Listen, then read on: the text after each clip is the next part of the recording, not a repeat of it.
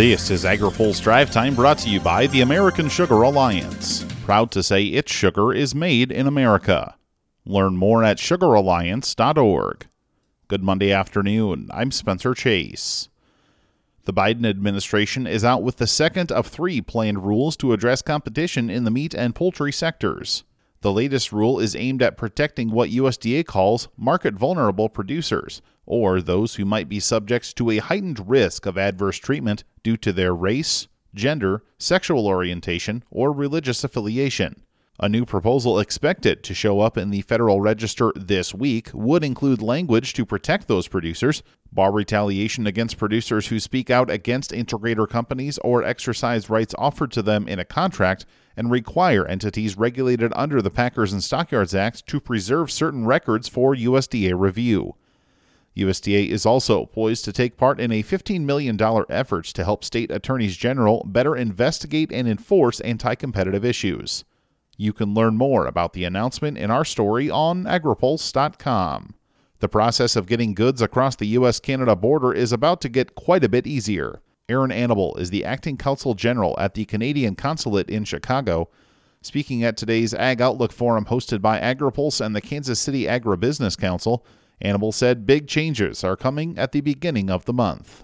Throughout this long 2 years, we've followed the science and updated various requirements, and I think now recognize that with these new Omicron variants and with vaccine levels and immunity levels in Canada, it was announced this morning that as of October 1st, Canada is removing all remaining border restrictions related to the COVID-19 pandemic. He says the change includes a Canadian requirement to provide certain health information before crossing the border.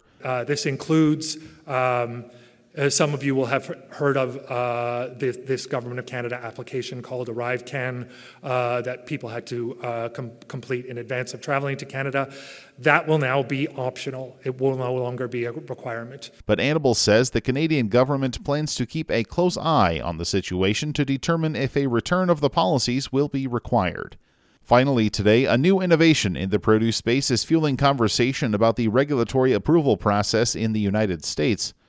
Nathan Pumplin is the president and CEO of Norfolk Healthy Produce, which is working to commercialize a new purple tomato with high levels of antioxidant compounds carrying health benefits. But it's not on the market yet. He says the Food and Drug Administration's recent discussion on biotech foods could clear a path to more speedy commercializations for products like the purple tomato.